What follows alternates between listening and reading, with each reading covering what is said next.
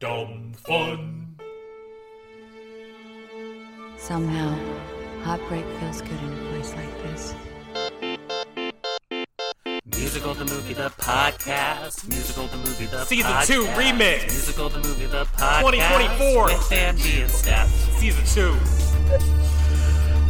Steph, welcome in. Do you hear that?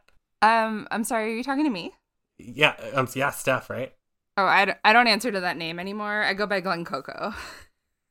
Well, you go Glen Coco. Thank you. And Steph, I don't know if you hear what I hear. It's not that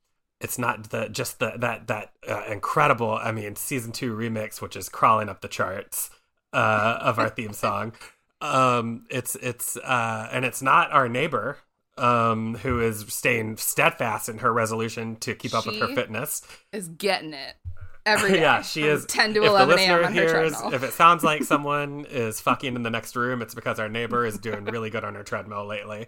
No, in fact, it's the sound of meanness, which is my favorite Garfunkel and Simon song.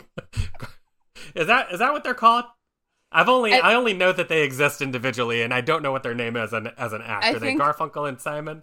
No, they're the ones that sing like the reciprocal songs, like "The Sound of Meanness," or like a tunnel, the 42nd Street Tunnel, Crazy Waters. Yeah. Oh, they have 2 tunnel songs.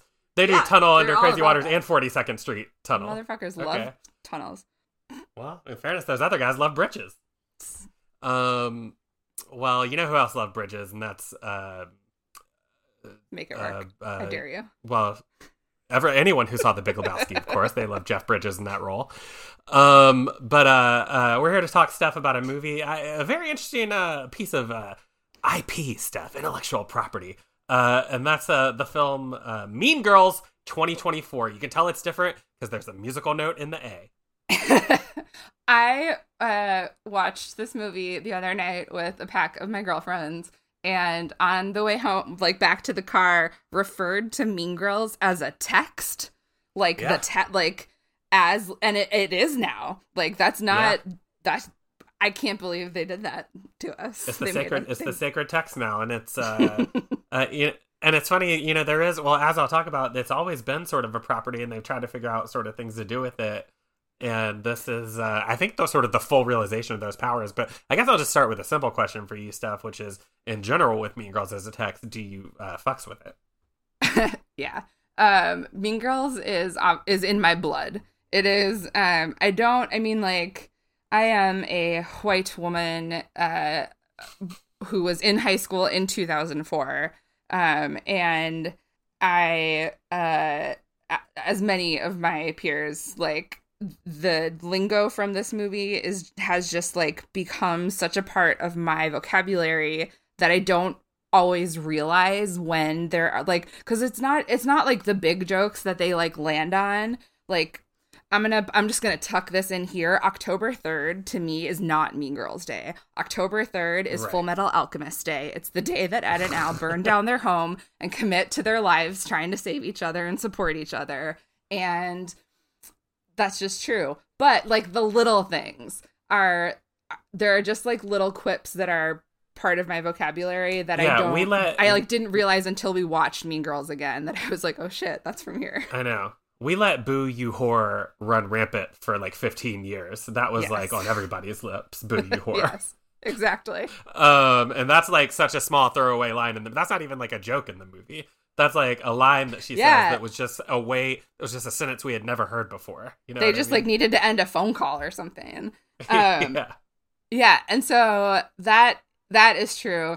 And then, so, you've mentioned there's a whole world of Mean Girls. There's like a Mean Girls 2, which I feel like I have watched because I went and looked at the poster and I had this like, oh yeah feeling, but I can't tell you anything else about it.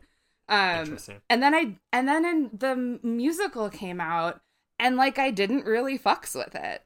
It was just I'm really excited to talk about that with our guests because I think everyone has opinions about it and I want to hear them. But it just like I listened to it. There were like a couple moments on the soundtrack that I was like, oh, this is fun.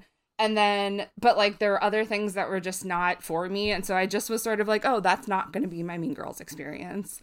And then this movie soundtrack and the musical movie, spoiler alert, has really won me over. So we're back. And like has also been the thing now that has like gotten me into the Broadway soundtrack. So yeah, I fucks with Mean Girls. All right. Cool. Do you fucks with Mean Girls? Oh, thank you. That I don't, that's not why I do this, to be asked questions like that. But yeah, I can talk about my experience. I remember seeing Mean Girls in theater. Well, in theaters is a weird thing to say because I saw it at the drive-in movie theater in 1978. No, I'm just kidding. 2004. It's just what it sounds like when you talk about going to a drive-in movie theater today. It just sounds like, we saw Death Wish. Charles Bronson killed everybody for fucking with his family.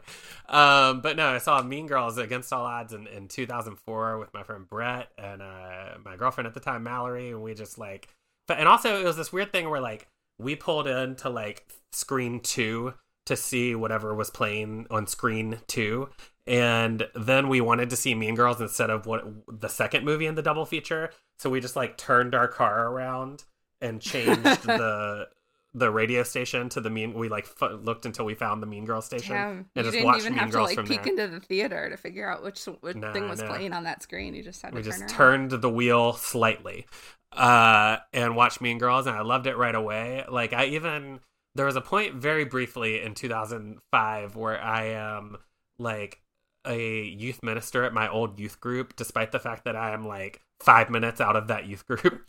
And I like one night where they're just like, oh, we don't want to do anything. We don't want to plan anything tonight. Let's just let them watch Mean Girls. And so we just like in the church, like Family Life Center, like watch Mean Girls and ate pizza with the whole youth group, which is like, so it was like, that's how big this movie got, is it was being played at Catholic at church youth high school events. And yeah, it just stayed with me for years. I never saw the musical, and I'm so I guess I'm a big fan of this, like we turned it into a stage musical and now we're turning it back into a movie. I think that can be really good if done right, and there's no reason we shouldn't do that. And we just did it with something we watched in the first season. Steph, do you remember what it was? I mean, so first of all, Little Shop of Horrors is technically that, where Little Shop of Horrors was an old movie made into a stage musical and then made into a movie musical, and is now just like, God, I mean, they're just plugging anybody into that stage musical of Little Shop of Horrors, aren't they? They got Judd Apatow's daughter playing Audrey for a little while, and who is it? It's someone crazy right now too. And Candace Wu was there. Her name is Constance Wu, from Crazy Rich Asians. Yeah, she was there. Anyway, but we're not here to talk about Little Shop of Horrors. We're here to talk about Little Shop of Boogie Horrors. And that's Mean Girls 2024. Yeah, so I guess I'll leave it at that. I had never heard a single song from this musical until we went to the screening of this that we saw on January 8th, 2010, about 2 days before the release date. No big deal. We went to the on Wednesdays we wear pink advanced screening. We both wear pink, and we saw this movie. I guess I'll leave it at that. I'll give my live reactions as we go. Hell yeah. Well, I'm going to take this opportunity to introduce both of our guests because it's like that today. So our first guest was with me in the movie theater when I first saw Mean Girls 2004. Because we were friends in high school together, and I'm going to let her tell that story. But she is my personal media literacy expert and podcast friend, Amanda Crowley. Hi. Hi. Amanda, welcome back. Thanks for having me again. With us when we saw Mean Girls was one of our high school teachers. Do you want to explain? Well, wait, hang on. Let's bring in our other guest first, and then we'll get into that. Oh, hell yeah. Good idea. Okay. And our second guest is also a close friend of mine and is here because she's my personal expert on Gen Z and like current day teen culture. She works professionally with teens, teaching social justice to Jewish teens, and is one of my favorite is one of my favorite people to talk about the teens. So make that sound better in the edit, please. It's Beckee Birger. When you say the teens, do you mean teenagers or the decade? Yes. Okay, great. Beckee, hi. Hi, and the teenagers would hate to hear that anybody thinks that I'm an expert on them. That's part of it, though. You have that self-awareness. I love it. All right, Amanda, just sort of tell us about your relationship with Mean Girls and about this lurid screening that you guys attended with your high school teacher. Yeah, so in 2004, we had a 23-year-old temporary choir teacher. He was our teacher just for a semester. He had been a student of our previous choir teacher who had moved on to a different role.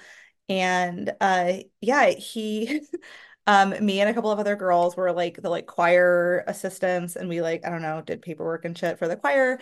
And at some point we made a bet with him.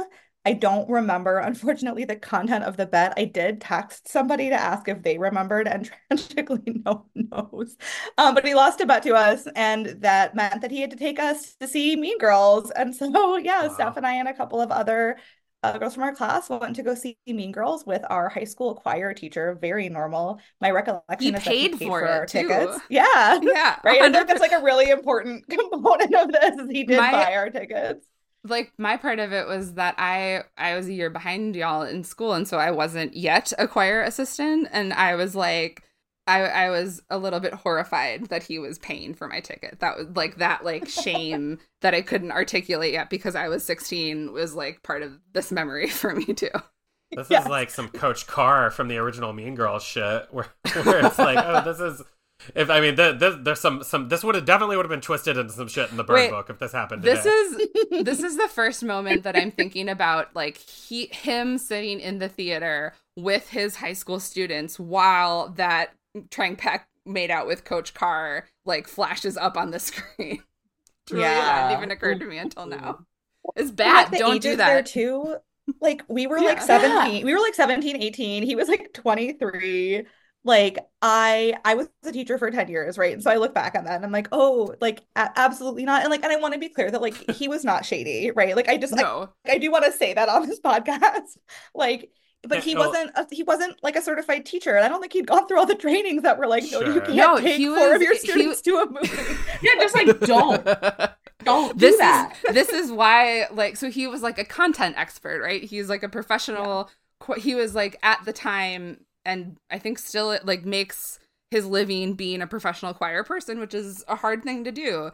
And he had a lot of knowledge and he made us all sing very well, but wasn't great at how to interact with, was great for singing Tenacious D in the practice rooms. Was great at that. Sure. But was that appropriate? To read that.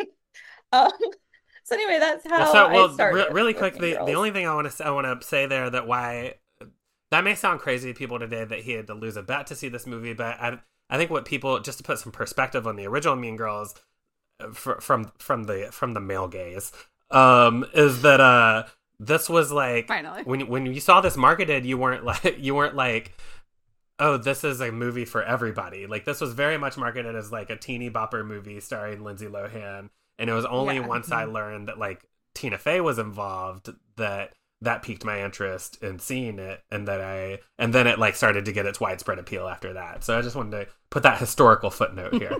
Thank you. Yeah. So one of the other reasons that Beckee is here is that she was a teen in high school in the North Shore area of Chicago at the time, and I know that she has a lot of feelings about it. Beckee, how did you first see Mean Girls? So I'm pretty sure I saw it in theater with my parents, and it was deeply traumatizing at the time. It felt like a documentary of my life, and not a fun documentary, but a tragic story of all of the terrible things that high school was like. I was a cheerleader at the time, but still sort of didn't fit in with the other popular girls that I cheered with. And I remember going back to school, and their takeaway from the movie is that they should all wear pink on Wednesdays and that they should emulate the plastics. And I was just this is not this is so bad. Why would anyone make a movie out of this? And truly, I had to give it years of space before I could come back to it and see it as a good, funny movie. At the time, I was like, this is a horror film. This is So, a horror like, documentary. When can I ask in you- that sorry, go interim ahead. time when people were doing like boo you horror is becoming just like the thing that you say, was it like tagged with Mean Girls and you were just like, ugh? Yeah, I mean, I think part of it is that everything that feels funny in that movie was so close to my real life in so many ways that a phrase like that just slipped in among the like other insane things that were happening at the time. And so it wasn't like every time I heard it, I was like, oh man, Mean Girls continues to ruin my life. It was like, oh man, one other stupid thing in this like stupid parade of what my high school is. Sure. Right. Got This that. is like 3 years after Suck It is at the top of the charts of what kids are saying in high school. You know what I mean? Yeah, So it's right, just exactly. like, I'm sure it doesn't even. But this may be a dumb question, Becky, but who did you see yourself as? Who were you identifying with in Mean Girls 2004? I mean, so like none of them, right? Okay. Because I didn't fit in with any of the girls that were plastic. I wasn't Katie. I wasn't edgy enough to be Janice. I was absolutely really one of the girls in the hallway who was just like providing color commentary, right? Like Can I- that was me. I was a hallway girl. As a bridge You're- into talking about the musical, can I first highlight there's like a cluster of 4 girls in this musical movie who are Who I that love. girl. I love Yes, them so who I much. love. And like they Yeah. are if I were like wanting to be cast, that is the role that I would want to have. They did a They're like great a job, great honestly. chorus. Yeah, it is. Yes. They did a great job of like, it's like, well, so like Buffy the Vampire Slayer, which is a show obviously I love, Amanda loves, I think Becky, Steph, to some degree we love it. If that is a show where you will see the same extras for like 6 or 7 years, because they made especially in the high school, they like made an effort to like, oh, let's have the same people. Mean Girls does the same great thing in both movies, really. They have like the same collection of extras doing things like throughout the whole thing, and like I noticed it when I was rewatching the 2004 one this morning, that like the girl who has to wear jumbo tampons because she has a wide set vagina, like she's also like the second person who gets the like sing along going when the CD player craps out in the talent show. Like they're using those people throughout the movie, and it's not just like for the moments that you think of them for. Kind of like how people in high school are background characters in your life. Yes, yeah. Before we get too far away from it, I want to talk about how amazing it is that they found a girl who looks almost just like the wide set vagina girl for the 2024 remake to do the same line. Andy, I thought about that too. Wild. How did they do it? And also, if anyone else watches Survivor out there, both of these girls look like recent Survivor player, financial analyst 100%. Emily Flippin, star player from season 45. But anyway, well, talk about, what I like to do, you guys, is talk a little bit about, I'm always fascinated about how things get made, right? How did this happen? And with this, it starts with Tina Fey reading the book Queen Bees and Wannabes. Like, it's so funny, Becky, that you say it's like a documentary, because it starts as a piece of nonfiction. It is a nonfiction book that is written by this woman that Tina Fey reads. Like, literally, these 2 sentences on the Wikipedia page are, Tina Fey reads this book, calls Lauren, and Lauren calls Paramount, who purchases the rights to the book. And it's just like, God, wouldn't it be nice if your life was that easy?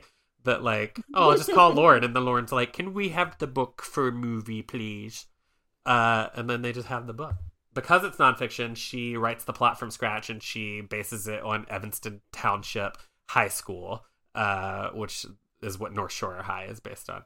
And so this is the original movie, obviously. It comes out and it makes 129 million worldwide, which is pretty good for a comedy at the time, and obviously becomes this cultural phenomenon. Like, in 2013, the White House tweets a photo of Obama dog Bo holding a ball with the caption, "Bo, stop trying to make fetch happen." So, like, this movie permeates, is all I'm saying. Yeah, that joke sucks. That's like Pokemon Go to the Polls bad. But No, I like it. but it has permeated the culture, the movie Mean Girls. There's a made for ABC Family Mean Girls 2 that you talked about, Steph. There's the Mean Girls video game, which we were watching some clips of before we started, that was developed for the Nintendo DS but canceled just before the release. But all this to say that in 2013, Tina Fey confirms that a stage musical is coming. She writes the book, while her husband, Jeff Richmond, who does the theme and all the music on 30 Rock, he composes the music, and the lyrics are written by Nell Benjamin, who had just done the Legally Blonde musical, with her husband, Lawrence O'Keefe, who is of note, also did book lyrics and music for Heathers. People always compare Mean Girls and Heathers, both the original movies and the musicals, and I think it's really remarkable that a husband and wife team wrote Heathers and Mean Girls, the musicals. That is it. There's a lot. I see a lot of Heathers and Mean Girls. Yeah. That is. I see that. So this. Well, and there's cast overlap too. Is there? Between Heathers and Mean Girls the musical. Yeah. So the woman that plays Janice, Barrett Wilbur-Reed, plays one of the Veronicas in the original Heathers. Wow. So there's cast overlap as well. Well, the musical opens in 2017, and it gets nominated for 12 Tonys at the 2018 Tonys, but wins none. And it only closes on March 18th, 2020. Can't imagine why. Mysterious. But usually I have like a lot of information about how and why this got made into a movie, but this is pretty self-explanatory, because first of all, we are, and this will send a chill down all of your spines, I'm sure, due for a nostalgic resurgence of the aughts, right? Like that's what we're in the middle of right now. We're done with the 90s. We're exactly now. At that 20-year mark. We are in the aughts resurgence.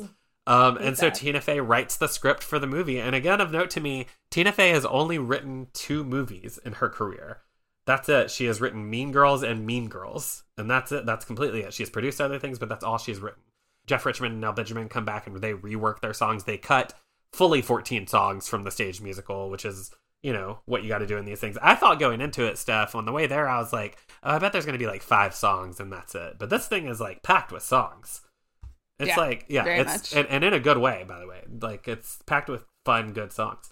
So this film is the directorial debut of Arturo Perez Jr. and Samantha Jane. And I really had to dig deep to even find out what they were doing before this, and it seems like it was mostly Apple and Starbucks commercials.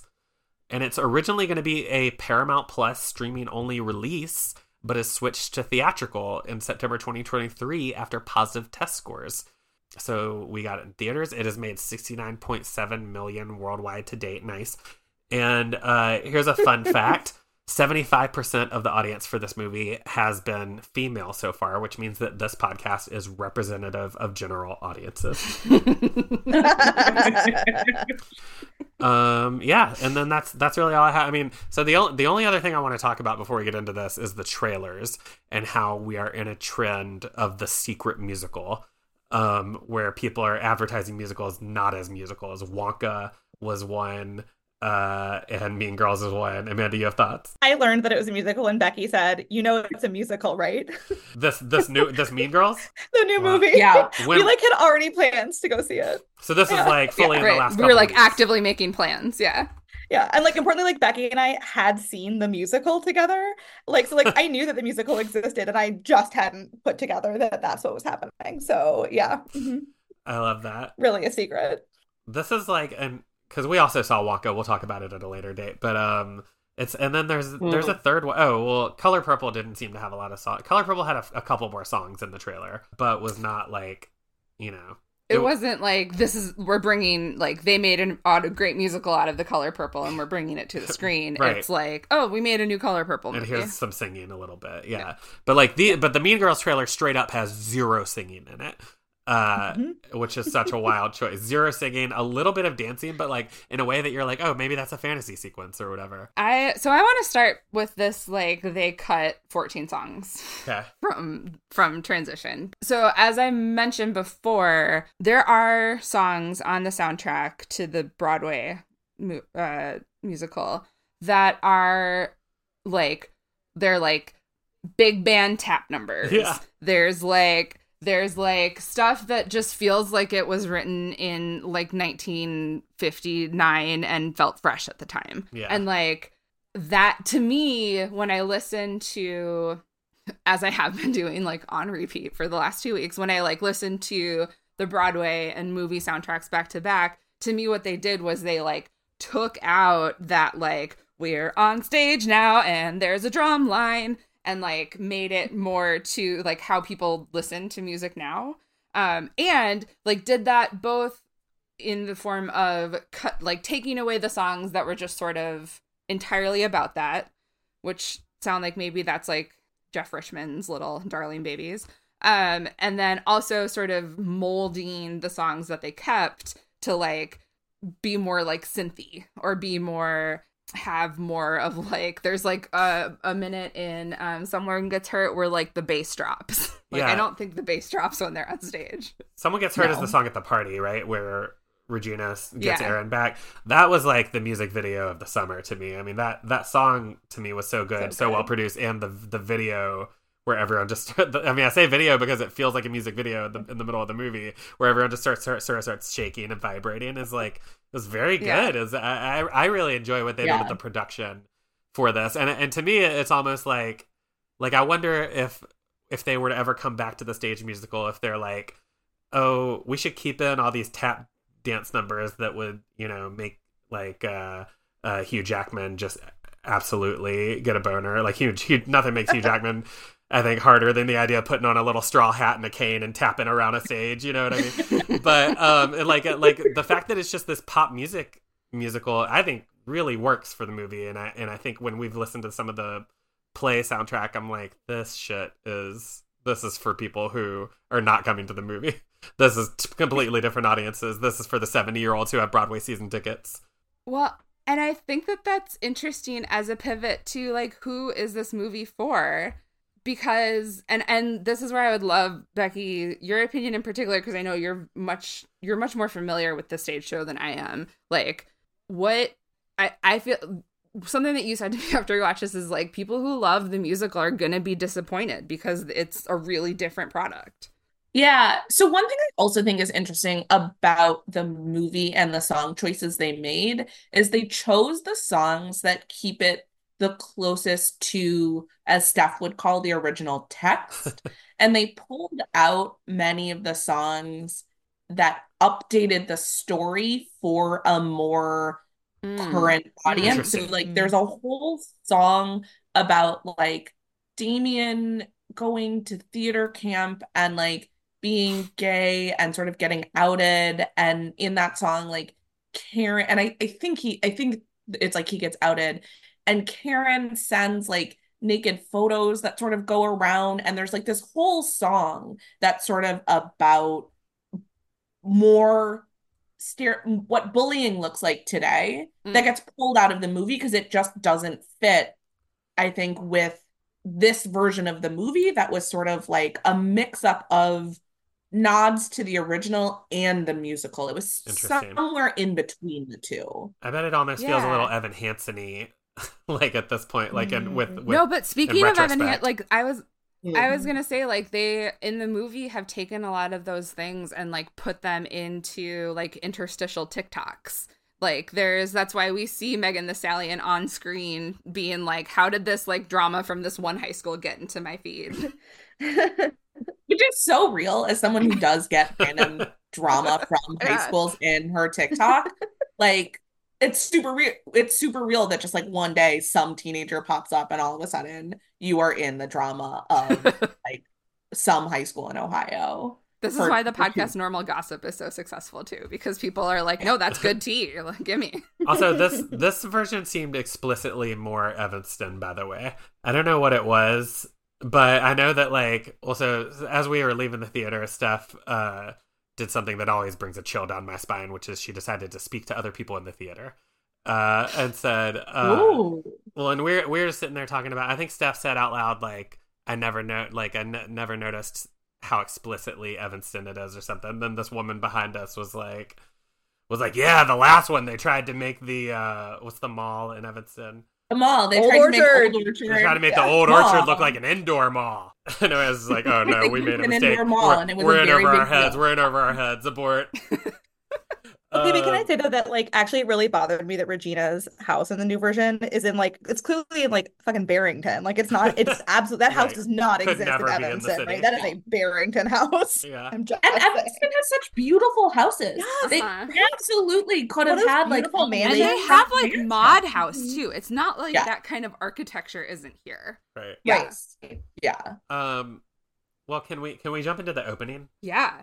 So the speaking of the TikTok, this is one of those like new things from the stage show. The stage show is sort of presented to us with Janice and Damien like as our little narrators, like giving us not like it's not like an envelope story or anything, but we don't have Katie's inner monologue anymore, which I noticed a lot in the movie. I was just like, oh my God, there are quiet moments. What a concept. Like that doesn't exist otherwise.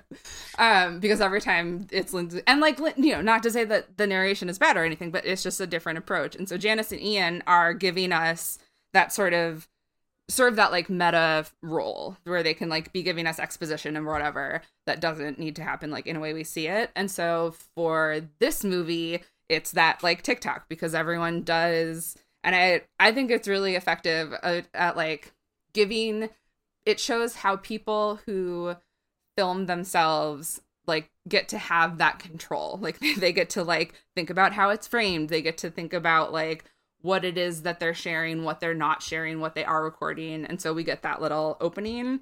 I'm going to use a term that Carrie Dubé, friend of the show, taught me on this podcast because I don't remember anything from high school. So she taught me this, which is indirect characterization. You get a lot of indirect characterization in that opening with Janice and Damien about like Damien wanting to make sure he's framed all right and Janice not really caring and just wanting to play the music. And it's good stuff. I really like this opening. I was like, because again, when this movie started, I'm like, I have no idea if this is going to work at all. And so when this starts, I'm like, oh, okay, I feel safe. Like this works. This TikTok thing works. The song is great. They sound great together. We immediately get the choice to have Ali Carvalho as Janice because the Janice role is the one that needs Moana's voice. Yeah, shocked, by the way, to find out that this was Moana later. Yes, Moana. Yeah. And I think it was also a good choice because it is the two strongest actor-singer combos from the jump. Like, they are they were the funniest in the movie. Like, they were really good. Yep. And I would argue that along with Renee Rapp, they are much stronger vocalists than their castmate. Probably true. And so I was also very hesitant and I was like, oh no, this is going to be fun because they're really fun. Yeah. Powerhouse. And then, so we got one of... And then we go to Africa. Okay, so we do get one of my favorite Kenya. Like movie... Yes, we go to Kenya. Which in the original movie, they just say Africa. They did at least say Kenya. They picked a country, which is an improvement. This is some baby steps. They do one of my favorite, like, they get to play with cinematography. And so they do that thing where Damien, I think, is the one who, like, grabs the camera and then it switches the aspects from, like, a vertical phone video into a cinematography. And then, like, they escape through the garage door, and on the other side of the garage door is Kenya. I like that. I just wanted to shout that out before we get into this song, which what's Damien and Janice's song called? Do you know? It's called A Cautionary Tale, which okay. is why our Zoom today is called A Cautionary Tale. Okay, and then so I learned that I knew that they wrote this song for the movie. Wild. I learned that they had a lot of trouble like figuring out what song to write, and they had adapted a couple of the songs that are in the stage show that they cut. Like It Roars is what fits in here on the stage show. And I did not read anything about why that was. Maybe it was the way that I'm not gonna Angourie or Angauri's Rice's voice sounds. And that Renee Rapp did. So in the final version, it's like not working and they can't really figure it out. And someone's like, hey, Renee Rapp like is already writing a song for this movie for the credits. What if we bring her in? And she comes in and like is writing a lot of the final lyrics that make it. I don't know like musically what her influence is. What a star. The song is kind of a mess. The performance is kind of a mess. Her voice, that transition from Ali to Angourie is rough. All I want to say is that it sounds like an I Want song from a lesser Disney movie. Like it sounds like it sounds like a song that like Esmeralda from Hunchback of Notre Dame would sing. You know what I mean? Ooh, lesser Disney movie. We different. That's an age thing. That's an age thing. Different podcast. A different about fight. that. But we'll bring you back for the Hunchback. It's a musical.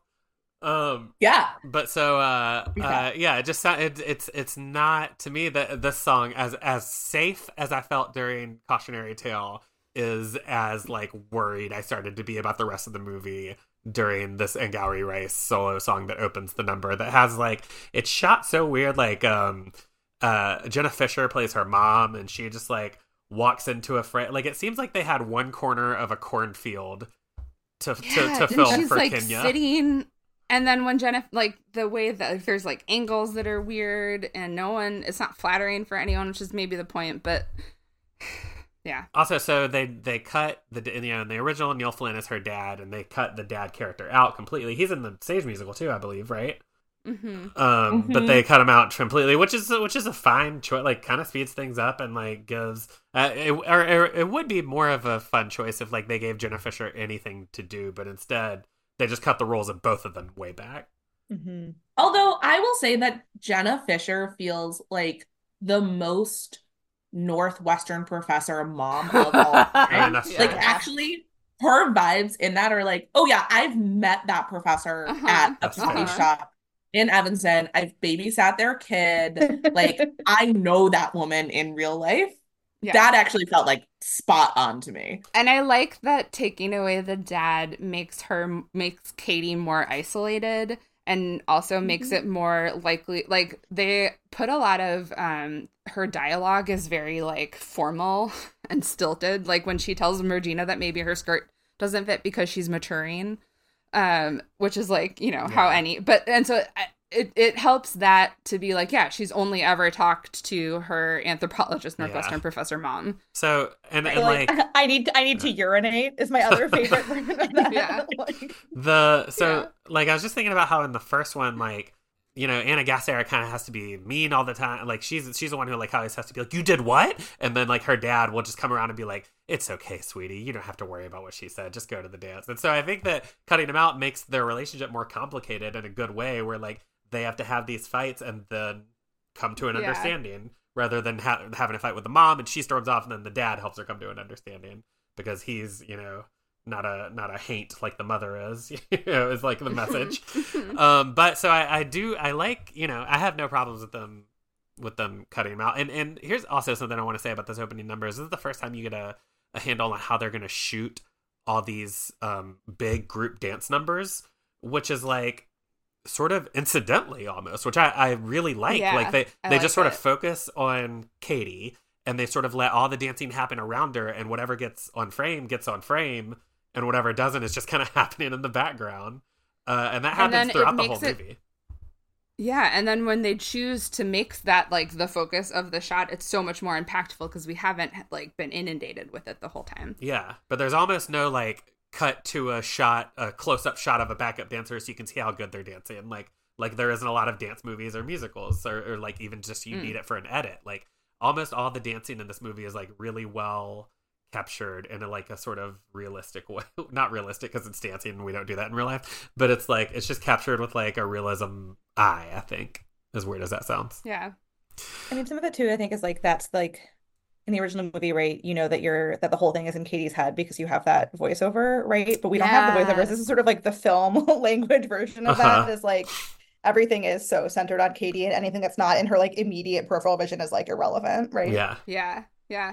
So the song, so on the stage version, It Roars is sort of this like thematic. It's that tie of like she's from the jungle and then she goes to the human jungle and we're gonna sing about how it's all the same, and then also like that transitions us from Kenya to Evanston, and this also does that more quickly by just having her like go through the tent flap, and then we like are in Evanston now, and she's at her first day of school and we're meeting everyone, the only other thing that I wanted to say about that opening song is that I've seen this movie twice now because I like to be prepared when we record these. And the first time, that song felt like it was 9 years long. Like I was just like, because I was just like, this girl is bad, and like her choreography too is just like grabbing random things from the tent. Like she doesn't, it's not like purposeful, and it felt so slapped together. And then when I went back and saw it again, I was like, oh, thank God that was only 30 seconds. That's all I wanted to share. Like, truly, I was so scared. So I will also say that the changing of the song, I think, and I think this will come up more, re-characterizes who Katie is as a character. Love this. And Tell me more. It takes her from, I think, in the original movie, as someone who's like pretty bewildered, but like jumps in with like a lot of tenacity and is an agent in their own story.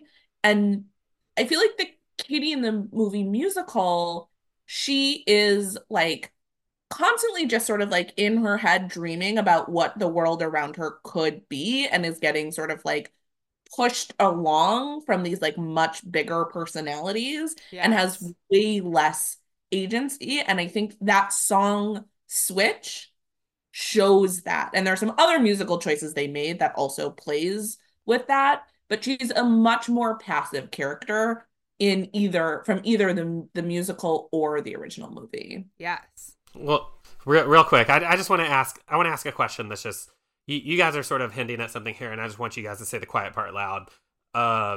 Do you think Angourie Rice is good in this movie? No.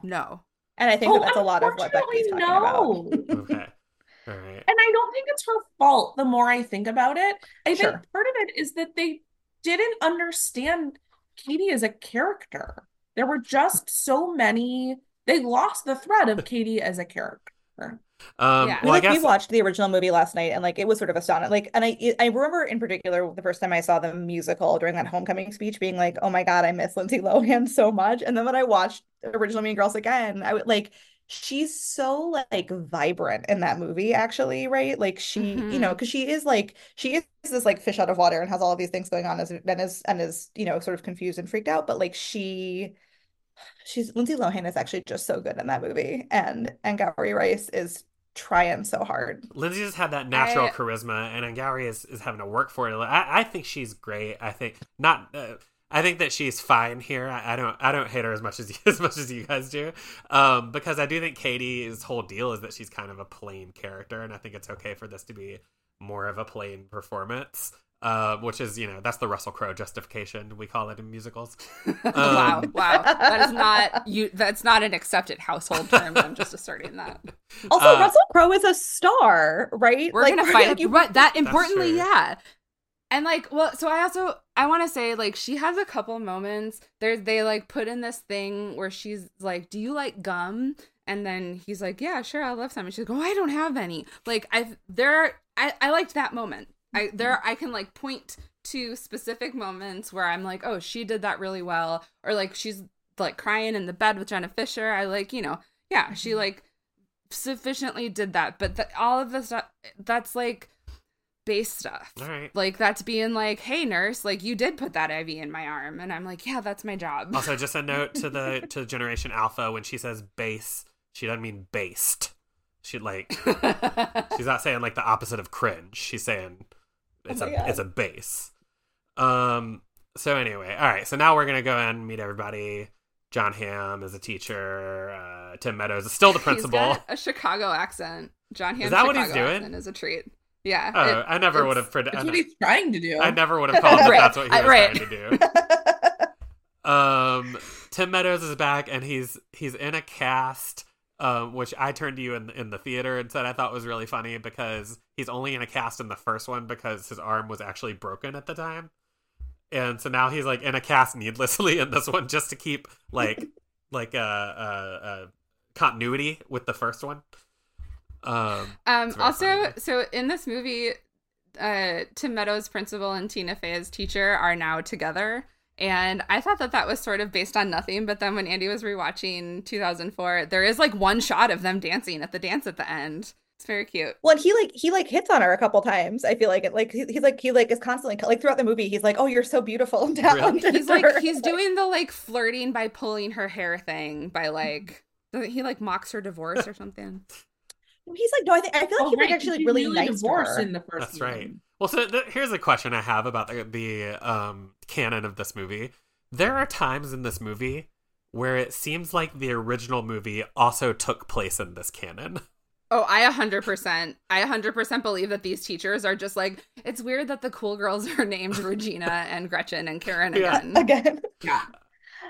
Well, and I feel like the teachers who have been at the school forever, right? Like, which is sort of a funny joke, and also they just sort of feel like, oh yeah, we've done this. We do this every year. There's like a weird Regina every year. We don't know why we're stuck in this time loop. As somebody who's a teacher for 10 years and who taught during the pandemic and then quit, as many of us did, like something about the like absolute exhaustion that is visible on Tina Fey and Tim Meadows really spoke to me. This movie was the first time that I've actually been able to like see Mean Girls sort of from the like adult teacher perspective rather than like the kid perspective. Mm-hmm. And so much of that too was just about like how tired they looked. And be nice to your kids' teachers. I promise you that all of them are exactly as tired as Tina Fey and Tim Meadows look in this movie. There is all of them. So there's like reference to Tim Meadows says that he's back, like he has to come back to the school for some reason. Tina Fey seems to know when Lindsay Lohan pops up at the end. She seems to like recognize her. What are okay, this is the most mind-bendy one to me. At one point when Gretchen says fetch, she said, and they said, what's that? She says, oh, it's slang. It's from an old movie or something, which would be which I would think is a terrible joke, but then they tag it with a pretty good joke. Maybe Juno. It's funny to me. This is also something I was just reading about, that like Tina Fey in 2004 writes the word fetch specifically so that it will be slang that isn't tied to a period, so that like the movie can kind of exist and go on without having to like immediately be dated because they're saying like "was up" or whatever. I just had to think like, what did we say in 2000? Remember that? All right, so now finally an hour into the podcast we can meet the plastics. We meet the plastics. This is another one of those, they dropped half of this song. So we get, you know what? I want to talk about that later. Let's talk about Renee Rapp.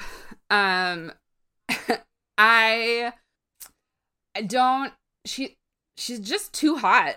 That like, the movie stops when she walks on screen in a good way. Like everything stops. Like literally, and like they give her all of these dramatic lighting changes, which really helps the like kind of jarring, like we're going into this hyper real space, we're gonna sing now thing.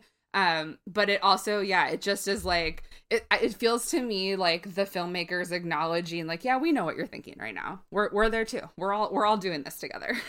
I think it also benefits from the fact that Renee Rapp played Regina on Broadway when she was about that age, right? Yes. She was 19 when she played her on Broadway. And she actually brings like a real depth to the character because she's been sitting in it. And she also faced all of this mean girl behavior herself when she was on Broadway. So just like she brings like a depth that if you compare her stage singing to what we hear in the musical, you also get to hear her growth as an artist, which I think is really cool. But like, she's just a showstopper. She's just unbelievable. This is one of the first things I said to Steph as soon as the movie was over, and I am dead serious about it, that she is already she's on my short list for Best Supporting Actor nominees for 2025. Like for this movie. I would nominate her for an Oscar for this movie. Yeah. She was the winner. So she gets the part of Regina because she wins the Jimmy Award, which is a high school theater award that did not exist when I was in high school. Thank God. Because I just think that there are too many people I know who would have been obsessed with it. The Jimmy. And the Jimmy. And my teacher gave me a Jimmy. You see her performance. Okay. Nope. I mean, which one of us was going to movies with our teacher? So my point though is just that like you see that and you're like, yeah, of course you won a fucking Jimmy Award. Of course you like were cast in this movie at 19. It's like, yeah, you just our talent is bursting out of you. But then I also don't want to take anything away from Avantika, first of all. who plays Oh. Love Amanda. So good. what Karen. Karen. Can we also just make a quick note here that they take Karen's last name and they change it to Shetty, which is culturally appropriate, and they take Janice's last name and they change it to, I believe, like Imi. It's a Hawaiian last name. They also change it. They also change it to match Ali'i's nationality, and I just really appreciated that, like, very subtle nod to like, we know who these characters are and we're not actually ignoring that we chose to diversify this movie. They also gave Kevin and Trang actual names that exist. Like, their last names are like real last names now. Yes. I read that they did that on Broadway, that the girl who played Janice was, I'm guessing, Armenian, because her name was Janice Sarkeesian. And then which I think is a good choice, because Janice Ian is a dumb name. It's literally the name of a singer from the 70s, and Tina Fey like just lifted it wholesale. And like I want to say that also there's an episode of 30 Rock where you learn that Janice Ian's song At 17 is Liz Lemon's karaoke song. That feels right. Yeah, I would believe that. Yeah, mm-hmm. It's probably Tina Fey's karaoke song. Yeah, sounds right. Wait, but then the girl who plays Gretchen, what's her name? BB Wood. She's incredible too. I mean, like all of them are incredible. These girls are stars. Yeah. They are, and so on stage, this song is like Regina does her thing, and then Gretchen has a little bit that's like where she's like being frantic and just like singing about how her job is to make Regina stay in power, and then Karen comes and has just one of my favorite little dumb songs, and like this Karen bit is like the one bit that I had from the first time I heard it. I was like, I love that Karen bit in the stage show. But we don't get them in this because things have to go. But this is not Stage Musical, the podcast. This is movie the podcast, the musical. This is what I want to talk about, though, is that like we still have to introduce these characters, and we keep the Regina part because like musically, thematically, that's what like her other songs are based on, and also like I like that the introduction of Regina is like on a different level than the introduction of Karen and Gretchen. Like that feels right to me. But it also is just a little jarring. I don't know. There's like a something there that I'm looking at it and thinking about it and not like lost in the moment like I want to be. Yeah. All right. So the song, what's this Regina song called? It's Meet the Plastics. Okay. Yeah, so it's called Meet the Plastics because it's originally all three of them. Right. And technically they cut two songs because there's a pre-song that's called, I think, Where Do You Belong, which is like running through the cliques of the high school. And that one it feeds into. And it's like one of those like bouncier Broadway number. Like it sounds like something that like Olaf from Frozen would sing. Yeah, it's Damien. Yeah, and he's like Damien is like doing the like old school. But they basically just put it all into dialogue, or some would say turned it back into dialogue. Right. They went back to the I don't remember if it was that, but there was one point in this movie where I turned to you and I said, This dialogue reeks of song that was turned back into dialogue. Yes. I think it was around there. I'm sure it was that. Yeah. So we meet Regina. We're meeting all these people. So in the 2004 movie, we get a little scene of Regina being mean and like how she's mean because she compliments someone's skirt, and then it immediately is like, that skirt is the ugliest effing skirt I've ever seen. And we don't have that, but we do have Regina pulls the lunchroom and says, "Excuse me, who here thinks that Jason should go back to his normal speaking voice? Because he's like a poor 16-year-old kid who has been like artificially deepening his voice." It's so funny and so mean and so devastating and such an effective way to show like what a big public bitch she is. But also she's not wrong. And I love that choice. It's a great new joke, and I sort of don't mind saying there's not a lot of like new jokes in this movie, because this movie this is the first time I'm touching on this, but it's sort of almost, if I have a problem with this movie, it's this. There are so many jokes that are just like lifted wholesale, like Tina Fey.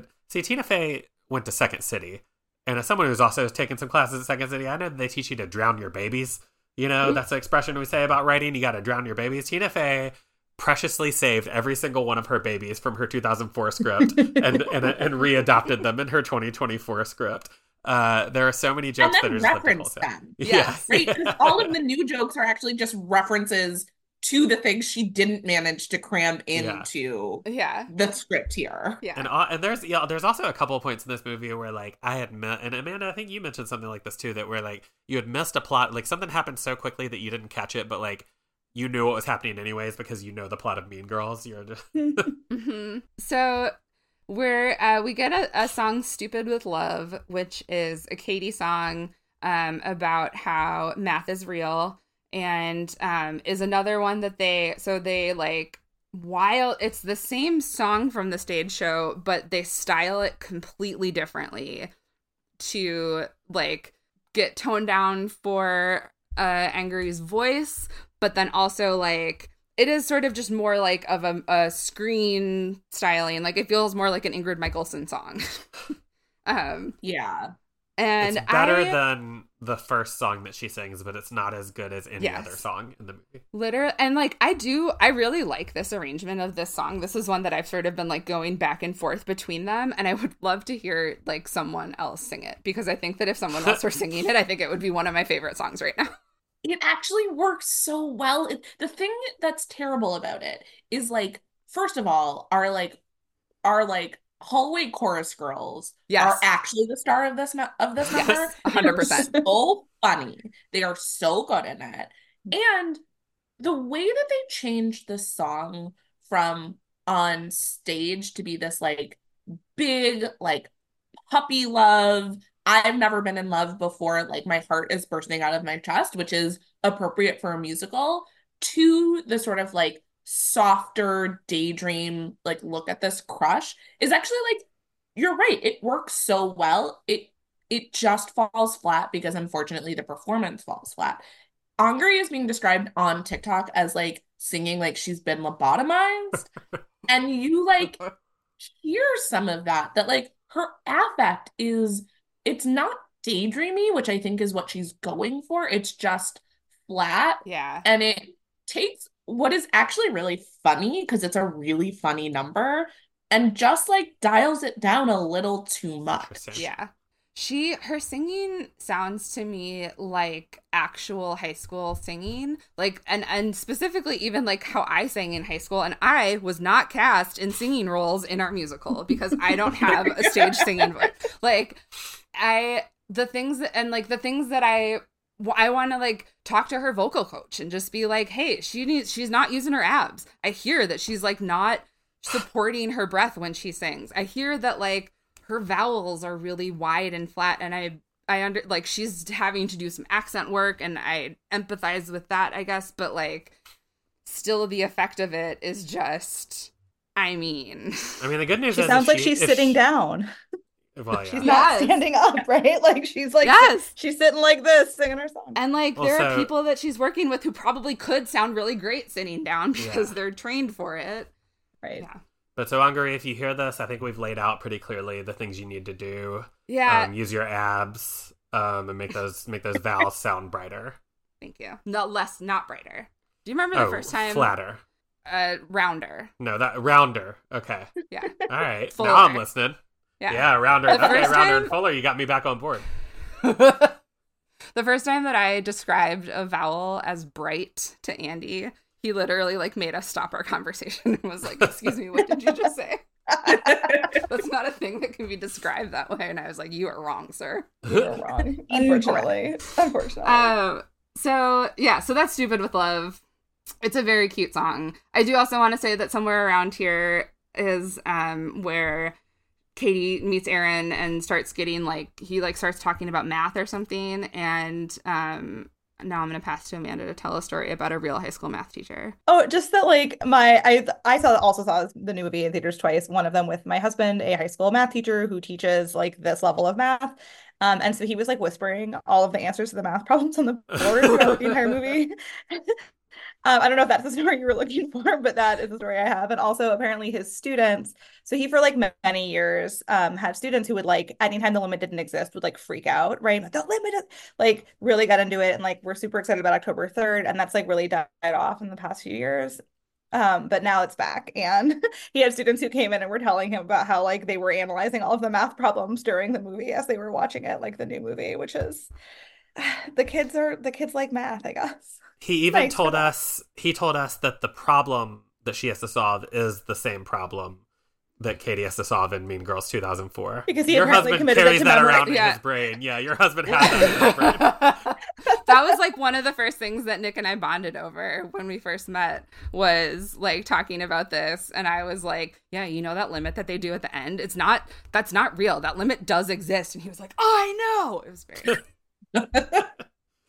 okay, so from here we get to Apex Predator, which is Janice and Damien doing a more thorough descriptor of like what Regina's role is on the social food chain. And I would like to introduce here this conversation of Janice and her characterization and the way that this movie approaches their friendship. Because one thing that we all talked about when we saw it was that like we don't see a lot of the friendship building between Katie and Janice and Damien on screen. It's like heavily implied. There's like a lot of like time jump happening, or like they'll like refer to each other as friends. But Amanda had a really like convinced me of it too, that like, is Janice the evil one here? Is she a villain here? I mean, they're all dicks, They're right? all villains. Like They're all villains. They're all villains. Like, and I do think so. Having just watched the original Mean Girls last night, it's literally one scene, right? So it's that in the original movie, like they meet and Janice and Damien take Katie out, like back behind the high school, and they like hang out together and like skip class, right? And they have that moment before Janice realizes, oh, maybe Katie could help me get revenge. And it makes all the difference, right? Because you're like, oh, like they like Katie, right? Like they're being nice to her. They're like actually like they have sort of taken her under their wing. They're like hanging out with her. Whereas in the new movie, literally, I mean, they don't even invite her to sit with them, right? They're sort of like showing her all the other tables, being like, well, which one of these can you sit with? You can't sit with us. And then as soon as Regina notices her, they're like, sweet, here's like we got her in, like we can like use this new person who, and part of it is how totally helpless and like Yeah, and this Yeah, part right. of that seems in Katie this doesn't have role. agency.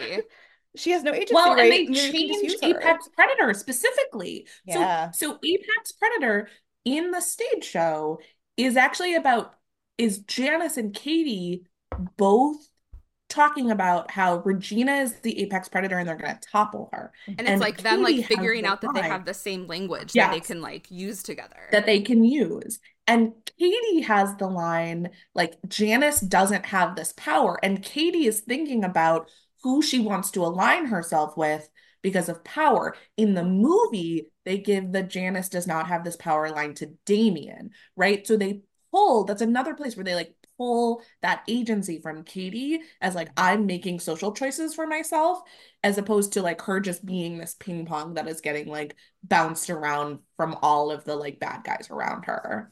Yeah. There's something about, too, and just on the topic of all of them being villains, there's something about when Katie throws the party at the end and doesn't invite Janice and Damien in this one that felt a lot meaner to me. And I can't put my finger on what that is. I think it's just that maybe in the last one, there's like the 2004 one, there's this whole thing about she tells her she can't go because she's going out of town. Does that happen in this one? And then in this one, it's just but like briefly. Well, like you had mentioned, Amanda, that you didn't even hear her mention the art show. You just like, when she comes around, she's pissed because she didn't go to the art show. You just like were like, oh yeah, there's an art show. I remember. Like I was saying earlier. Well, and we were talking about like Janice's art, and like she throws the piece that she made at Katie, and it's beautiful. And like first watching, both Amanda and I were like, have we like seen this before? And then when I went back the second time, I started noticing like, oh yeah, okay, like she is sort of like stitching every time that she's on screen, and she has something about like the why she like stitches over the paint, and she's like the paint is the words and the thread is the feelings or something. Like sure, it's there, but it's like that's like Tina Fey's best guess. And like how art works. Exactly. You know what I mean? It's like that is like someone who doesn't do art's idea of how art works. Of why someone might talk about their art. Yes. Sorry. Andy, I think the reason that the party feels mean in the musical movie is because in the original movie, we get a version of Katie that is fully a mean girl and fully in that agency. And so we're expecting it more. And I think in the movie, Spicy. they don't, she never reaches that level where like, yeah, they say that she's exactly the same as Regina, but it really feels more like Janice has created like Frankenstein's monster. And so that act of like leaving her friend out doesn't have the same build. And so it feels like it comes more out of left field. That's a Yeah, great point. I love that. Okay, so we're jumping around, but the song World Burn is the like for those not Sorry. watching visually, both Amanda and Beckee just like fell over in their chairs. And which one is that? But so it's The really the hot like one. the really hot one where it's where Regina is doing the burn book. Okay. And Renee Rapp is like finally getting to use the full range of her voice. And the lyrics I think are like the thesis statement of this story, of this text, which is she wants to watch the world burn and everyone get mean. It's like, it's this idea that there is when the world is burning, you have to be mean because you have to survive the world. And so it like makes sense that Janice, who was devastatingly hurt by her friend in 6th grade, and I don't know, this is another one, like they significantly changed it from 2004, and I assume that they changed it from the stage show too a little bit. But we get this story that is basically like Janice and Regina were best friends. Janice comes out to her. Regina uses that coming out as a way to secretly make fun of Janice to the whole school for a year. And so like that's heartbreaking. And so like and that is what turns Janice into this cold person, and she's acting out at Regina. Like she is doing horrible things. She's using Katie. She's using Aaron Samuels as like the poor innocent victim of this movie who done, and like because hurt people, like because they wanted the world to burn and everyone get mean, and that's what happens when you live in these cycles. Discuss. Can I say also, okay, like R.E. Regina specifically, like watching the old movie, Rachel McAdams projects, like, especially watching it now as a grown up, like 95% insecurity, right? She's just like radiating fear and insecurity throughout that entire movie. And Renee Rapp is radiating, maybe I'm a sociopath, right? Yes. And it's a really different, like a really Yes. hot sociopath, but like it just feels like, I don't know. There's something about the performance that is like, and some of it is like, I think she's just so confident that she can't like hide that.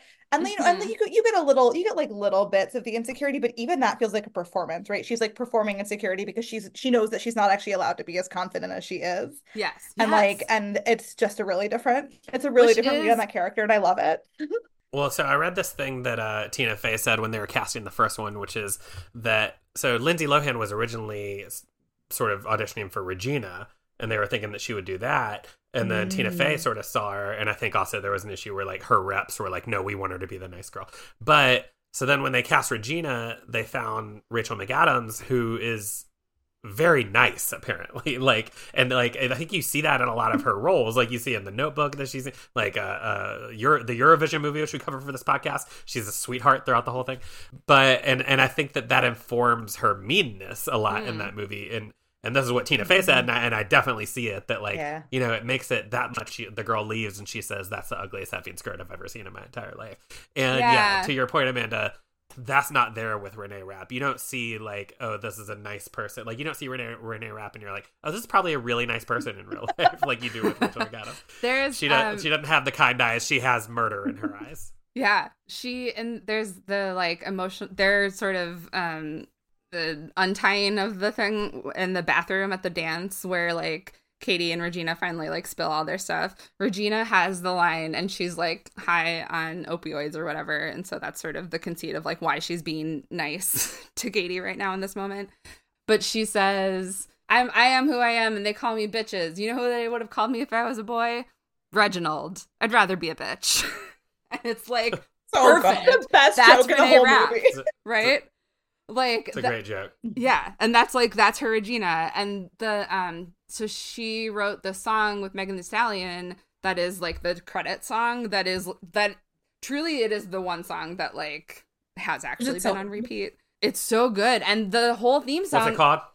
It's called It's Not My Fault. It opens with the clip from the 2004 movie of Lindsay Lohan screaming, "It's not my fault you're like in love with me." And then the themes, And whole it's not song, a cover. This is a dumb question, but No. it's not a cover of that mystical song No, from the 2000s. Okay. it's maybe not. like a not thematic my throwback fault. to it, yeah. Did I do that? But the whole song is about like mean girls get shit done. Like, it's not my fault that you're having feelings about what I am. Your feelings are your fault. I'm living my life. I told you what I was about. Like, get off my dick. Which is Renee Rapp's whole brand, Yes. right? Renee Rapp's whole brand as just a person is like the I think very classic Gen Z. I don't give a flying fuck. Can I say, is that okay? Am I allowed? Of course. Right. So I do not give a fuck. And like I am going to call out everything I see. Right. There's an interview where I don't even remember why, but all of a sudden Renee Rapp is talking about the terrible bus driver that they had. They're like, oh, and fuck Buddy. That guy sucks. He was mean to my mom. He was mean to my best friend. And like, and in this interview, out of nowhere, she's just like, fuck Buddy the driver. That guy fucking sucks. We hate him. Fuck him, fuck him, fuck him. Right? She just like goes off. And then later I see another TikTok of someone being like, no, Buddy the driver is a real person. And like, I have well documented how terrible he was because he was like a tour bus driver for me. And like, he does suck. And her whole brand is just like saying the things that other people maybe aren't ready or willing to say, which is the version of Regina, right? Like, that's a piece of Regina. And I think it is a little bit of like why she's a fun Regina is she like is a Gen Z Regina. She is what Regina George would be today, which I think is like much more outwardly confident than like we may have seen the Mean Girls be in our high school. Yeah. Now, and I'll also say this, Renee Rapp is something that Mean Girls could not be in 2004, which is thick. Yeah. Oh, let's talk Absolutely. about thick girls. Yeah. Yeah. Well, they took out that line, right, about her weighing 115 pounds. And I feel like I saw an interview with Renee Rapp where she was like, yeah, I've never weighed 115 pounds, right? Like, Right, that's not, and that's, comical. right, and that's not actually And a also- requirement for being, like, the hottest person in the entire building, right? Yeah. Or the Mean Girl. Yeah. Mean Girl, importantly, because Yeah. there was a girl that I went to high school with that I cheered with that was like Queen Bee, a total bitch, and she was not thin by any means, right? And she like, she was in many ways built like Renee Rapp, and she was like head of the social hierarchy and like so fucking mean. So fucking So fucking mean. yeah. There's something when Renee took the part on stage, there were like all of these issues with her costuming because like the people who had only ever costumed little tiny bodies like were like, oh no, what do we do? And they didn't do her well at all. Like, it's just like stuff that like isn't fitting or just like doesn't like work with the shape of her body, which again is very hot, but it's just like not the same one that everyone else had only been allowed to have on stage. And so in this movie, I encourage anyone who is curious to go look at what the internet is saying about the costumes, because I think that's a very fun conversation that I am sort of like unqualified for because I have aged out of it. But they do like make her look hot. Like they do like just dress her body in the way that her body needs to be dressed. Yeah. They give her clothes that they sometimes give her clothes that fit. I mean, all four of them too. This is I may take this out of the podcast, but like those Mean Girls from 2004, all four of them are four of the hottest people to ever walk the earth. These Mean Girls from 2024 make them look like hags. Yes. This is one of the Right. hottest They are casts I've ever Fucking seen. outrageous. And like it's upsetting too to be like, no, you're teens. Like this is not. Devonta is Sure. truly like 18 or 19. Most of them are not teens. Yeah. But gotta she's say also that. the one who just like there's It's the joke so about hot. like being able to see your boob size by jumping, and she's like, "Do me." Yeah. No, they are. I was not ready. So What I was hot. not prepared for was how hot BB Wood is. Right? Because in all of the promotional stuff, like that's not her typical style. And so you don't like see her in the sort of movie glam that you see her. And I was like, so I It's wasn't so hot. I wasn't ready. I was like, oh no, you're also really hot too. You just like Mhm. don't play a hot girl regularly. Right. Absolutely. No, she is a smoke show in this. And wait, and while we're talking about her, I want to talk about a song we haven't talked about yet, which is what is her song called that she sings in the walk-in closet? It's called "What's Oh. Wrong with Me." It is. Yes. So this song, I was just like, I couldn't tell for a little while. The song, I was like, does this fit? I really can't tell. This is so totally different than everything else, but like it's also got so many jokes in it, and it's not all jokes. It's like kind of a lot. It's her being very sincere for a lot of it, but it's like got enough like Karen jokes for me to be into it. But what do you guys think? Well, do you want to know the deal of that song? Because there's a reason it feels that way. So one, Okay. in the stage show, it comes way later. So it's much, much later. And it's after they've broken apart and she's trying to figure That out her makes new much more identity. sense. And Yeah. she only has half of the song. The other half of the song is Regina's mom, who also sings it. And they're both like, "Who am I supposed to be? Like, what do you want from me?" It's actually Wow. it's a very funny and heartbreaking song. If you ever get a chance to see, like, I don't know if it's anywhere on the internet, but Ashley Park, who plays their original Gretchen, who then in the movie is the French teacher, in case anybody is keeping score. It's really funny and really heartbreaking and like a very poignant song, but it comes much later and it feels thrown in because they literally like, well, we haven't given Gretchen a song. How do we give Gretchen a song? And so they like throw it in literally in the closet and just like chop it up and throw her in a closet. And it really takes all of the context of the song away from it. So it like is because it's not terrible. But that what you're saying makes a lot of sense. It would make more sense later. It feels like a little Darlene song that they wanted to like keep in somehow, and they were like, no, we can't actually get rid of this all the way, we need it. And then like that's just sort of like the best solution they found. And I have two other thoughts about it. Number one, shout out to Ashley Park. She went through some really serious medical stuff over the year change that was like tonsillitis that turned into septic shock, and now she's recovering from septic shock. And she's recovering, but just shout out to Ashley Park. She gives us so much of herself. Sending love and light to from all the MT heads. Which is what I call the musical, the movie, the podcast fans. And then the other thing is that I didn't know that this was written by that connection to the Heathers musical is interesting, because this song had always reminded me of a song from the Heathers musical called Lifeboat or something like that. That is sort of similarly like one of the lesser it girls contemplating like how she's hanging on and all of and like the particular trauma that she's working through. I sort of love this song in the closet. I agree that it is sort of robbed of context, but I just, because it is just this sort of like quiet, private, like I don't know, Andy, if you've had this experience, but I feel like most women have had the experience of like sometimes you're at a party and you go in a closet and cry for a minute. Like you go in the bathroom and cry for a minute. You know what I mean? And like that this felt very much to me like that moment at the party when you have to go in the bathroom and cry for a minute. It is, yeah. It is. It's like a little tonally weird that she's all of a sudden spilling all this stuff to Katie. Sure. Yeah. Like that's the only thing that's weird about it is she would never say all that stuff about Regina to Katie with Regina like just in the next room. Yeah. But the other side of it for me is that BB Wood is just so fucking charming in this movie that like I don't mind that she just gets a solo here. Yeah. Yeah. Agree. For sure. And then we haven't talked about her. You just sort of referenced her, Beckee, but I want to talk about how great Busy Phillips is in this movie. So good. So good. She's playing the Amy Poehler role where she's Yes. Regina George's mom, which is perfect casting because she does look like Renee Rapp's mom. Yes.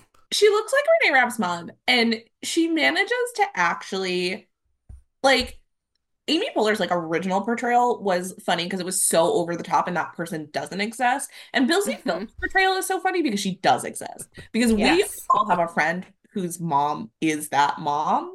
Yes. And I liked too that they toned down Regina hating her mom as much. Right? Yeah. They didn't. She sort of just hates her in like the way that a 16-year-old Yeah, the way that a to her. 16-year-old girl hates her mom. Mm-hmm. Yeah.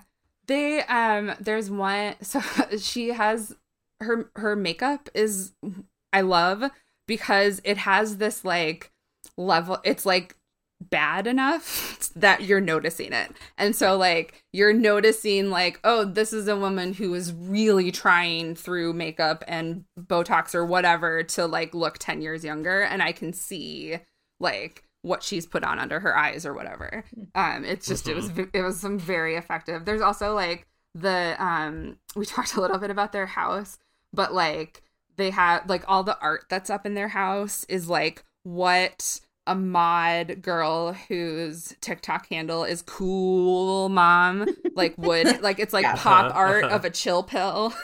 And it's just also it's there's perfect. There's like a great joke where it's later when they're showing all the TikToks in response to the Rock Around the Pole dance. It's in Sexy.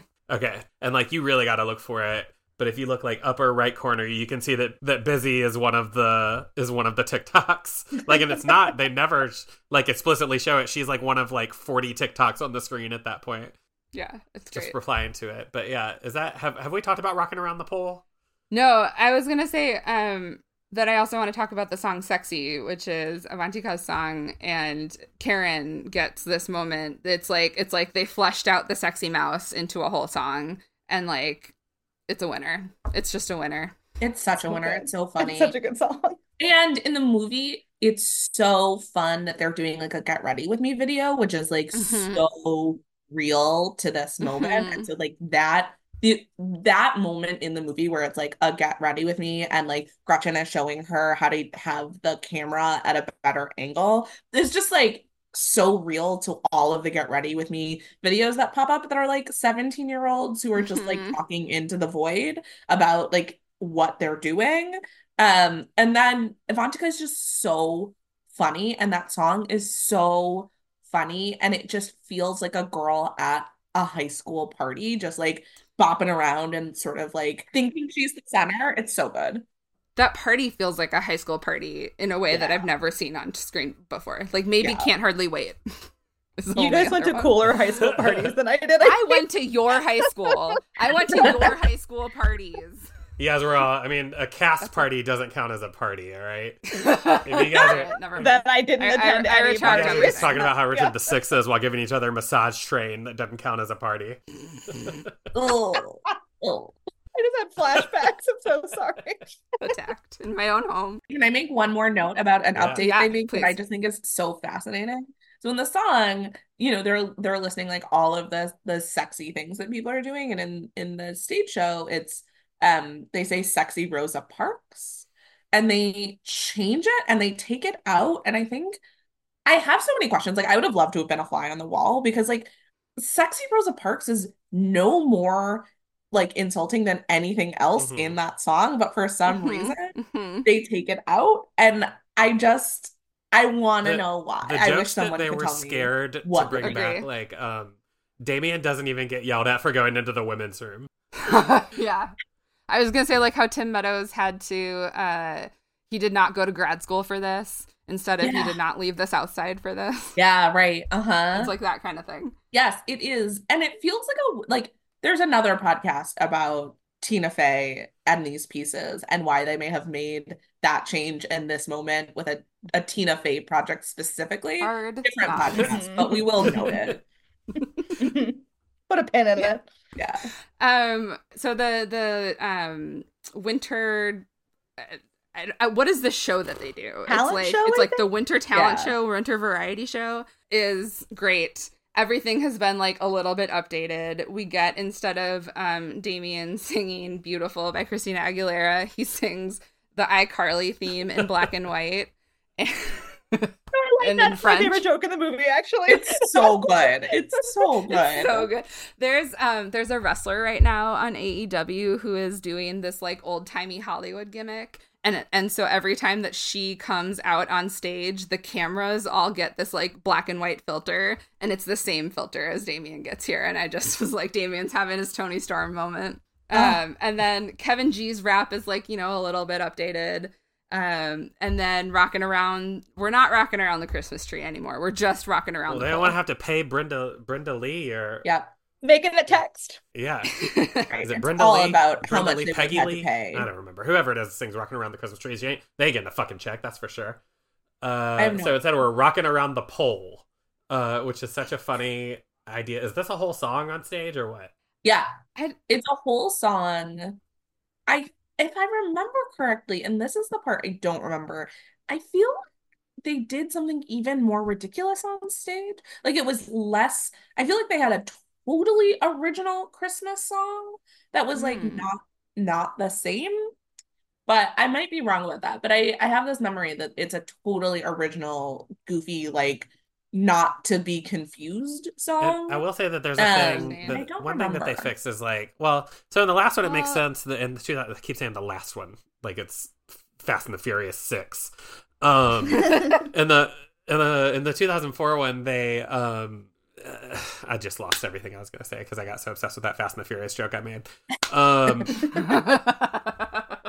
Oh, so basically, like right before the talent show, they just make Gretchen switch places with Katie, which fucks Gretchen up completely because she's not used to doing the choreography backwards. And in this one, they just have Renee Rapp emotionally ruin Gretchen right before it starts by snapping at her that fetch is not going to happen.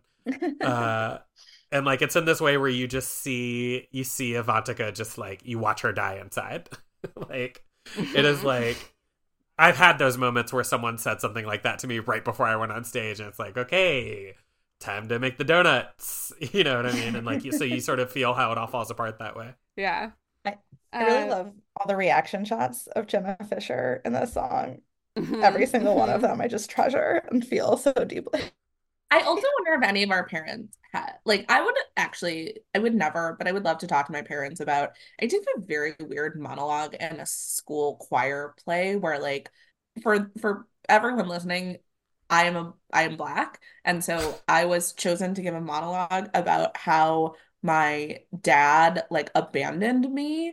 And my dad abandoned me and I found a new dad. And like that is not true to my story at all.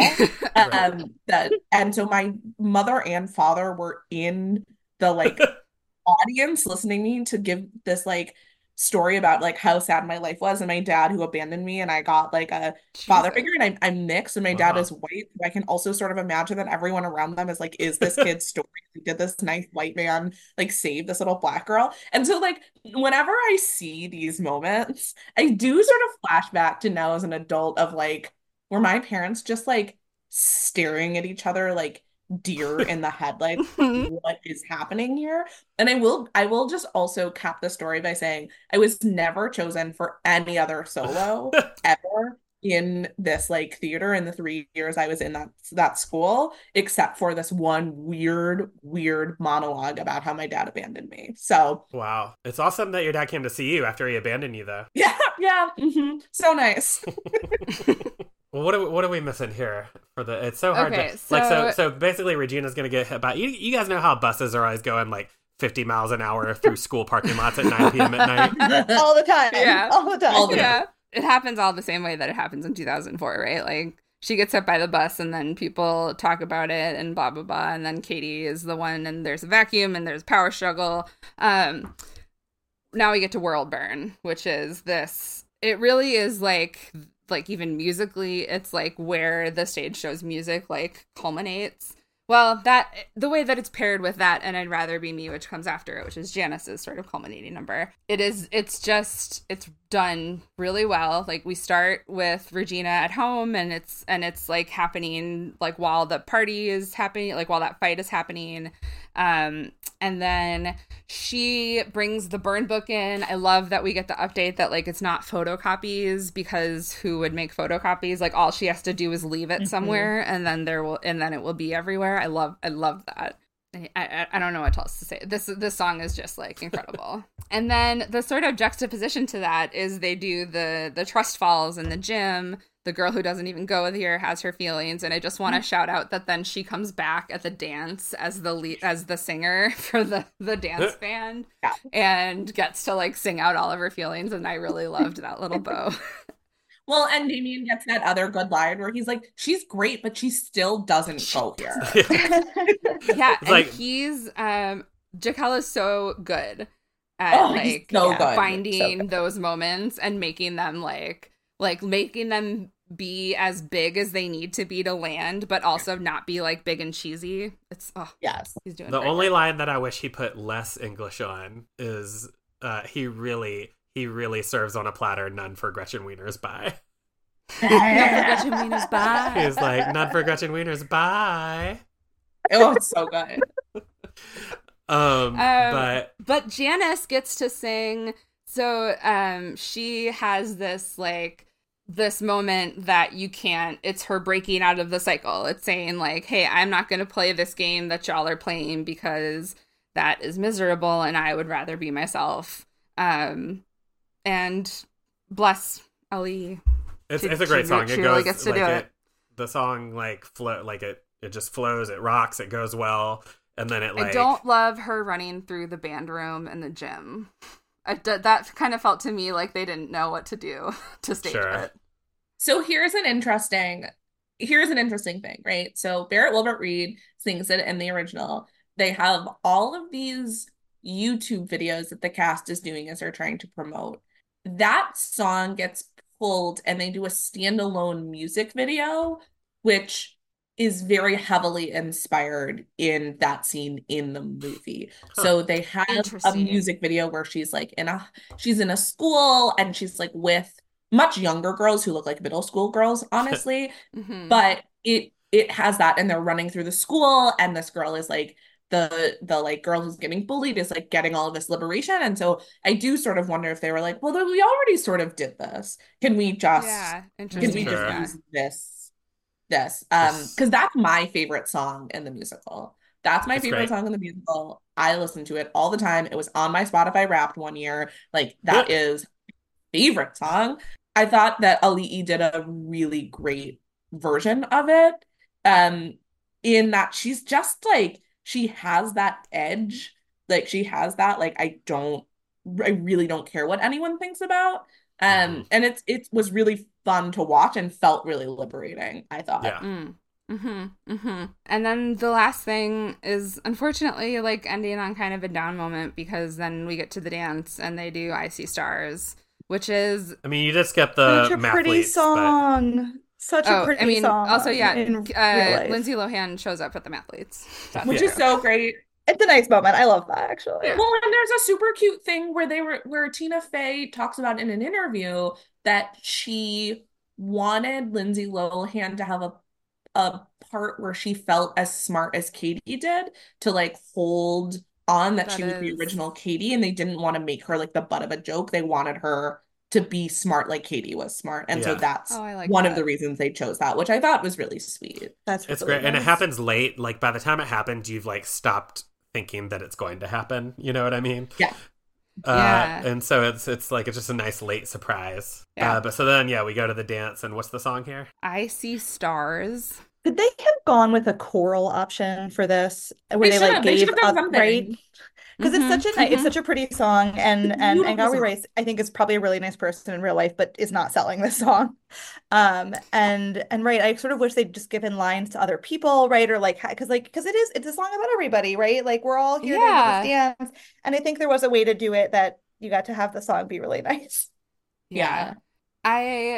When we were leaving the movie the other day, I was talking about how I love that they then like go and we just get to see like all the kids enjoying this dance through the credits, and the much superior Not My Fault Renee Rapp Megan Thee Stallion song, and I was like, oh, I love that that's like the taste that they're leaving in my mouth, because I love getting to like see all these people play together and like realize that they can like support each other and complement each other.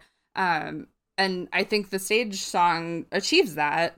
I haven't seen it performed, but like when I listen to it, I get that from the music. And like this, it's like, it's even like the arrangement. I don't know. It's just, it ain't it. Oh, you know what? We didn't talk about it all. The choice to not have a Glen Coco. I love this choice.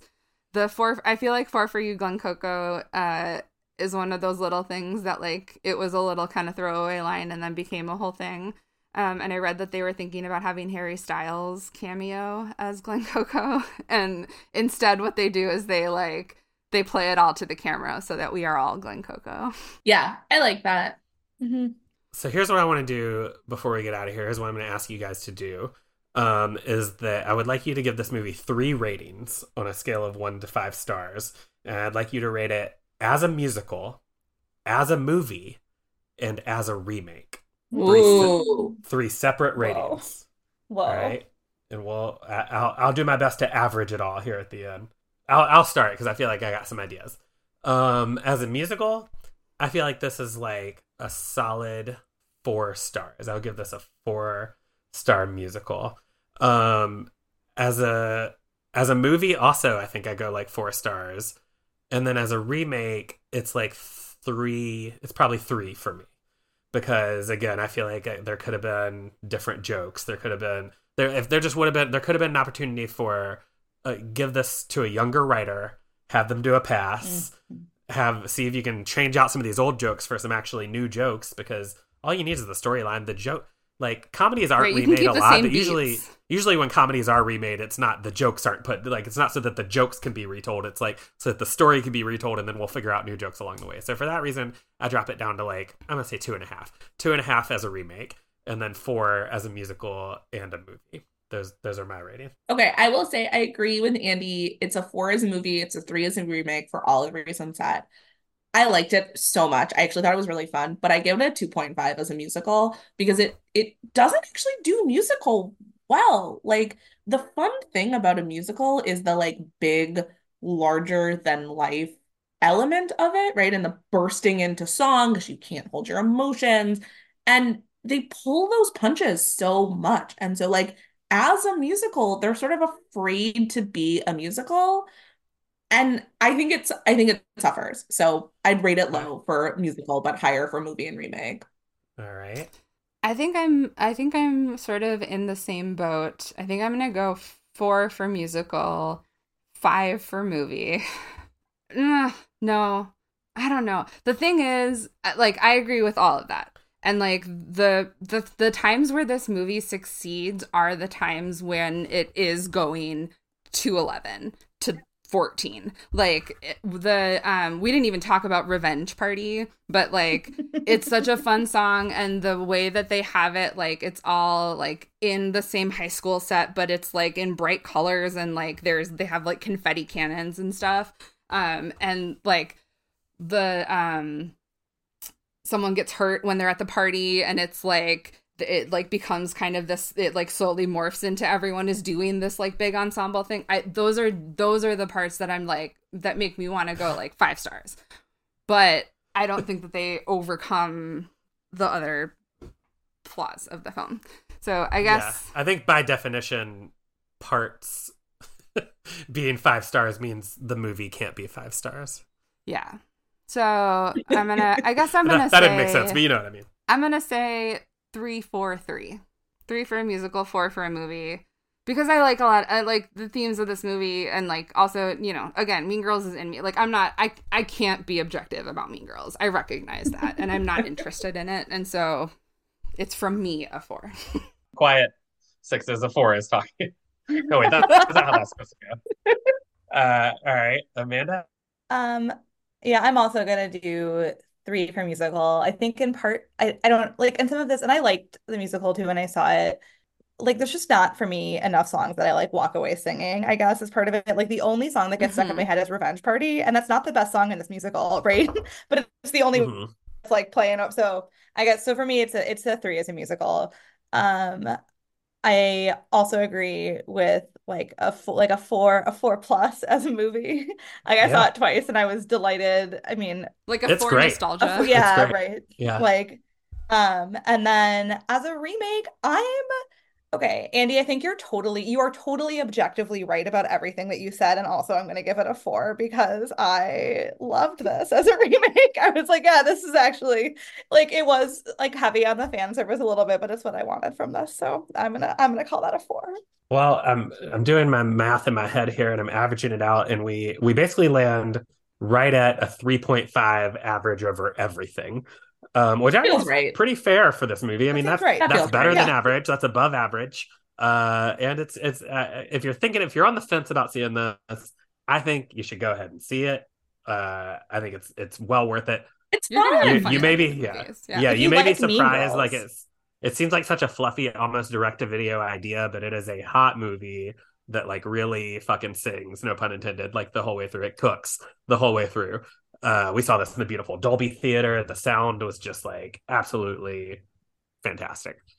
All right, so we're gonna jump right into plugs, and typically we have a lot of comedians on the show. You guys aren't performers, but I did hear you guys were really concerned about who was technically the comedian guest and who was technically the theater guest for this episode. I guess you know what I'm gonna say. I'm gonna say Becky's the theater guest because she came in as our like perspective of what's the stage show. She's bringing that knowledge. And Amanda's funny. And Amanda's the comedy Well, guest So based funny. on And Amanda's based on her award-winning appearance on the podcast musical, the movie, the podcast for the episode Rent.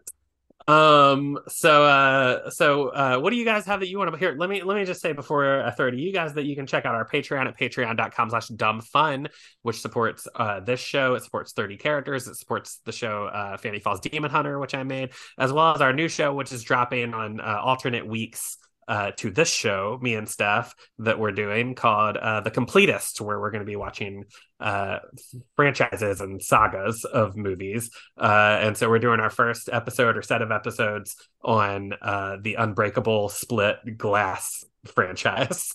One of the weirdest franchises of all time. One of my absolute favorites. Obsessed. Did you Really? know? Obsessed. Hell Oh yes. my God. All right. No, I had All no right. idea. I saw Unbreakable in theaters 3 times. Whoa. I was, You're pretty much responsible for its box office then, I'm pretty sure. yeah.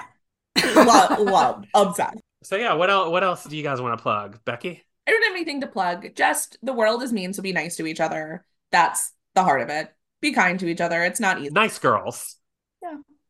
What if they made a movie called Nice Girls? Yeah. Just okay, not mean girls. Like, I don't even need that right now. Just give everybody a little bit of slack. Give everybody a little bit of slack. Harmless Girls. Yeah. In theaters in 2025, Harmless Girls. Lobotomized girls. That's a different movie. Amanda? Ooh. I would like to plug supporting your local public and school libraries as they face people challenging the fact that they have books for children in them. You should show up to your library and school board meetings and talk about how important it is that kids be exposed to a wide range of viewpoints. That's what I would like to plug to the listeners of this podcast. Amen. Man, Amanda, that was going to be my plug. I was just going to say Amanda and Becky in my life are two people who encourage me in emotional and practical ways to just be more connected to my community and to things that importantly, tangibly affect people around me. And I want to share that with everyone. Wow.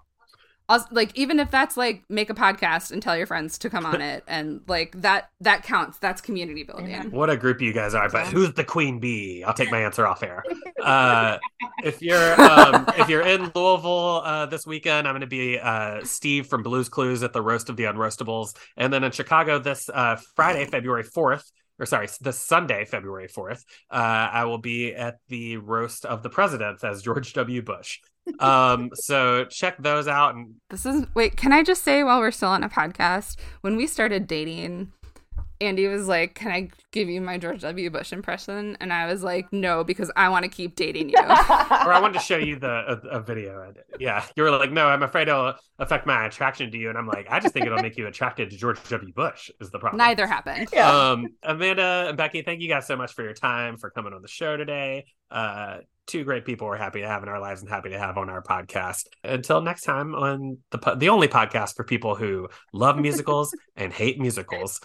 It's Musical the Movie the Podcast. We'll see you next time. Bye. Thank you. Bye. Musical the Movie the Podcast. Musical the Movie the Podcast. Musical the Movie the Podcast with Andy and Steph. Fun, dumb.